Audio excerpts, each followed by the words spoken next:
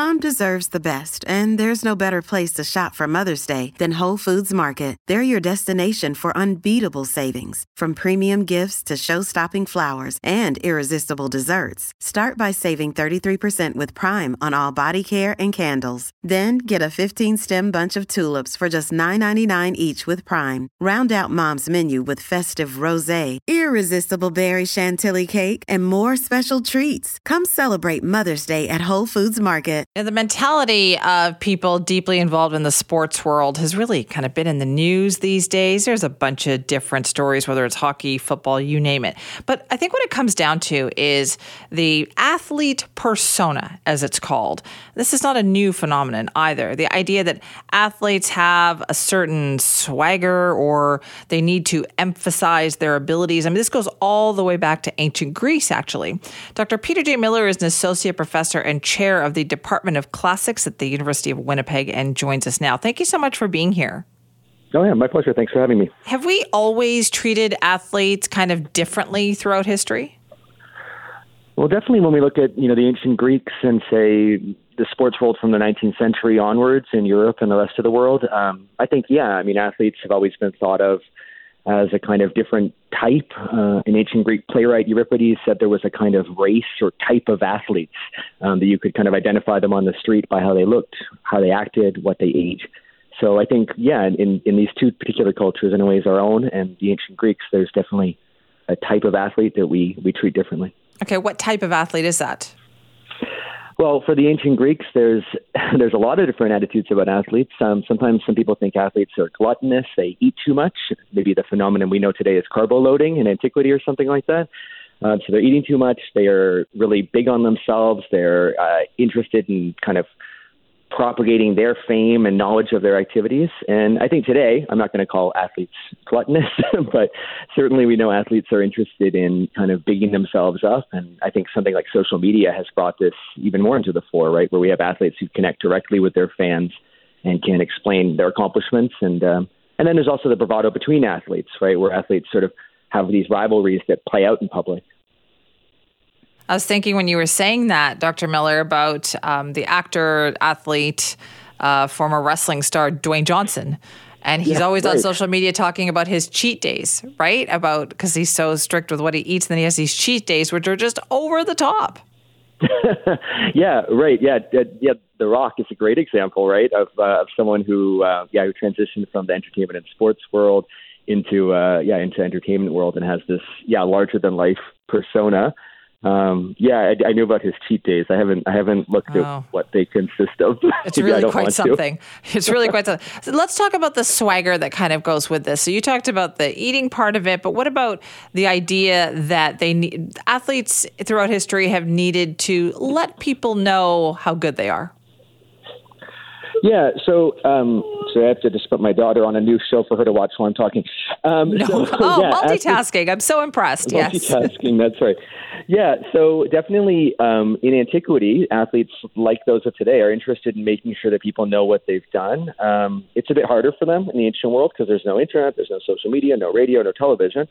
And so they do things like hire poets to write songs about them. They put inscriptions on statues in famous places like Olympia, where the Olympic Games take place.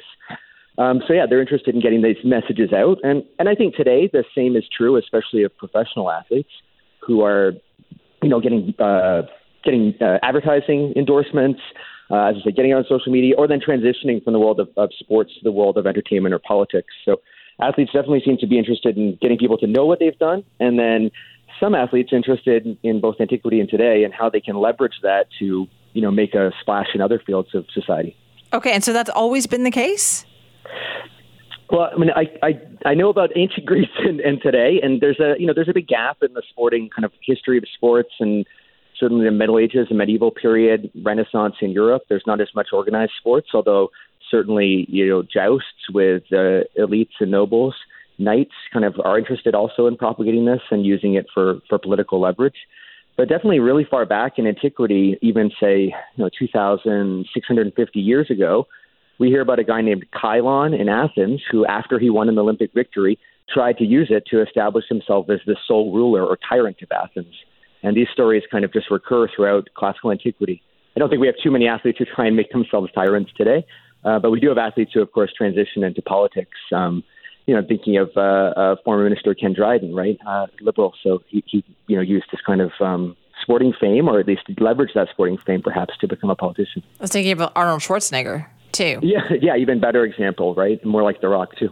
Yeah, well, if he goes into politics, for sure. But, there was somebody who definitely leveraged the fame of being athletic, and also that's kind of been his persona the whole time, hasn't it?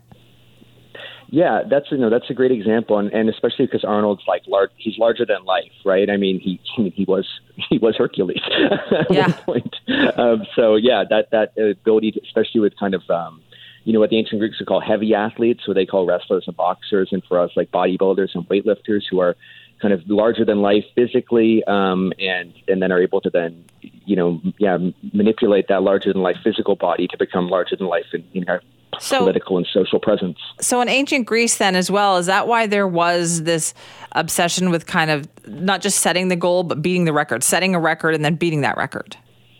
Yeah, so certainly the ancient Greeks are interested in winning above all, right? There's essentially no evidence, especially in the major competitions, for second place, third place participation ribbons. Like, this is nothing they would know about. It was kind of win or nothing. So in order to make winning even better, the way to do that is to set records. And so, we hear about athletes who say, well, it's not enough that I just won the Olympics. I need to have won it in a better way than anyone else has, or I've won more Olympic competitions than anyone else, or I won 2 on one day, or I've won the best 4 competitions. So setting records is a way to make winning even better in a society that's obsessed with winning. Okay, this makes so much sense. It sounds so similar to kind of the way we are today, doesn't it? Yeah, I think that there's one thing I was telling my students when I teach ancient sports, that we live in a world that's so saturated with sports, obsessed with sports, and so did the ancient Greeks. But these are actually relatively unusual in global history. And so for us, it's kind of makes the ancient Greeks seem very familiar, but in a sense, in the context of world history, we and the ancient Greeks with our obsession with sports are kind of strange in the whole context of the world. So do you see that similarity in the modern day versus what, you studied in ancient Greece? Yeah, I think so. I mean, athletes are interested in doing better and setting more records. I remember, back in my day of being really interested in the Olympics, but I remember the 200-meter sprinter Michael Johnson had that famous 150-meter sprint against Canadian Donovan Bailey. And this was an attempt to work out, who's the fastest, who's the absolute best between two athletes who were the best in their things. It wasn't enough to win the gold medal at the Olympics. They had to then make it even better and become the best of the best. And I think the ancient Greeks are doing that too. That is so true. Thank you for explaining it to us this morning. Okay, my pleasure. Thanks for having me. That's Dr. Peter J. Miller, Associate Professor and Chair of the Department of Classics at the University of Winnipeg, talking about the athletic comparisons of ancient Greece to kind of the modern day way we do treat athletes, the mentality that athletes have, how they are treated. It's just so many connections to that. But he's right. There was a long gap in the middle there where there wasn't as much emphasis on sporting events, or at least not that history has shown. Not as much as there was in ancient Greece, but it is so interesting.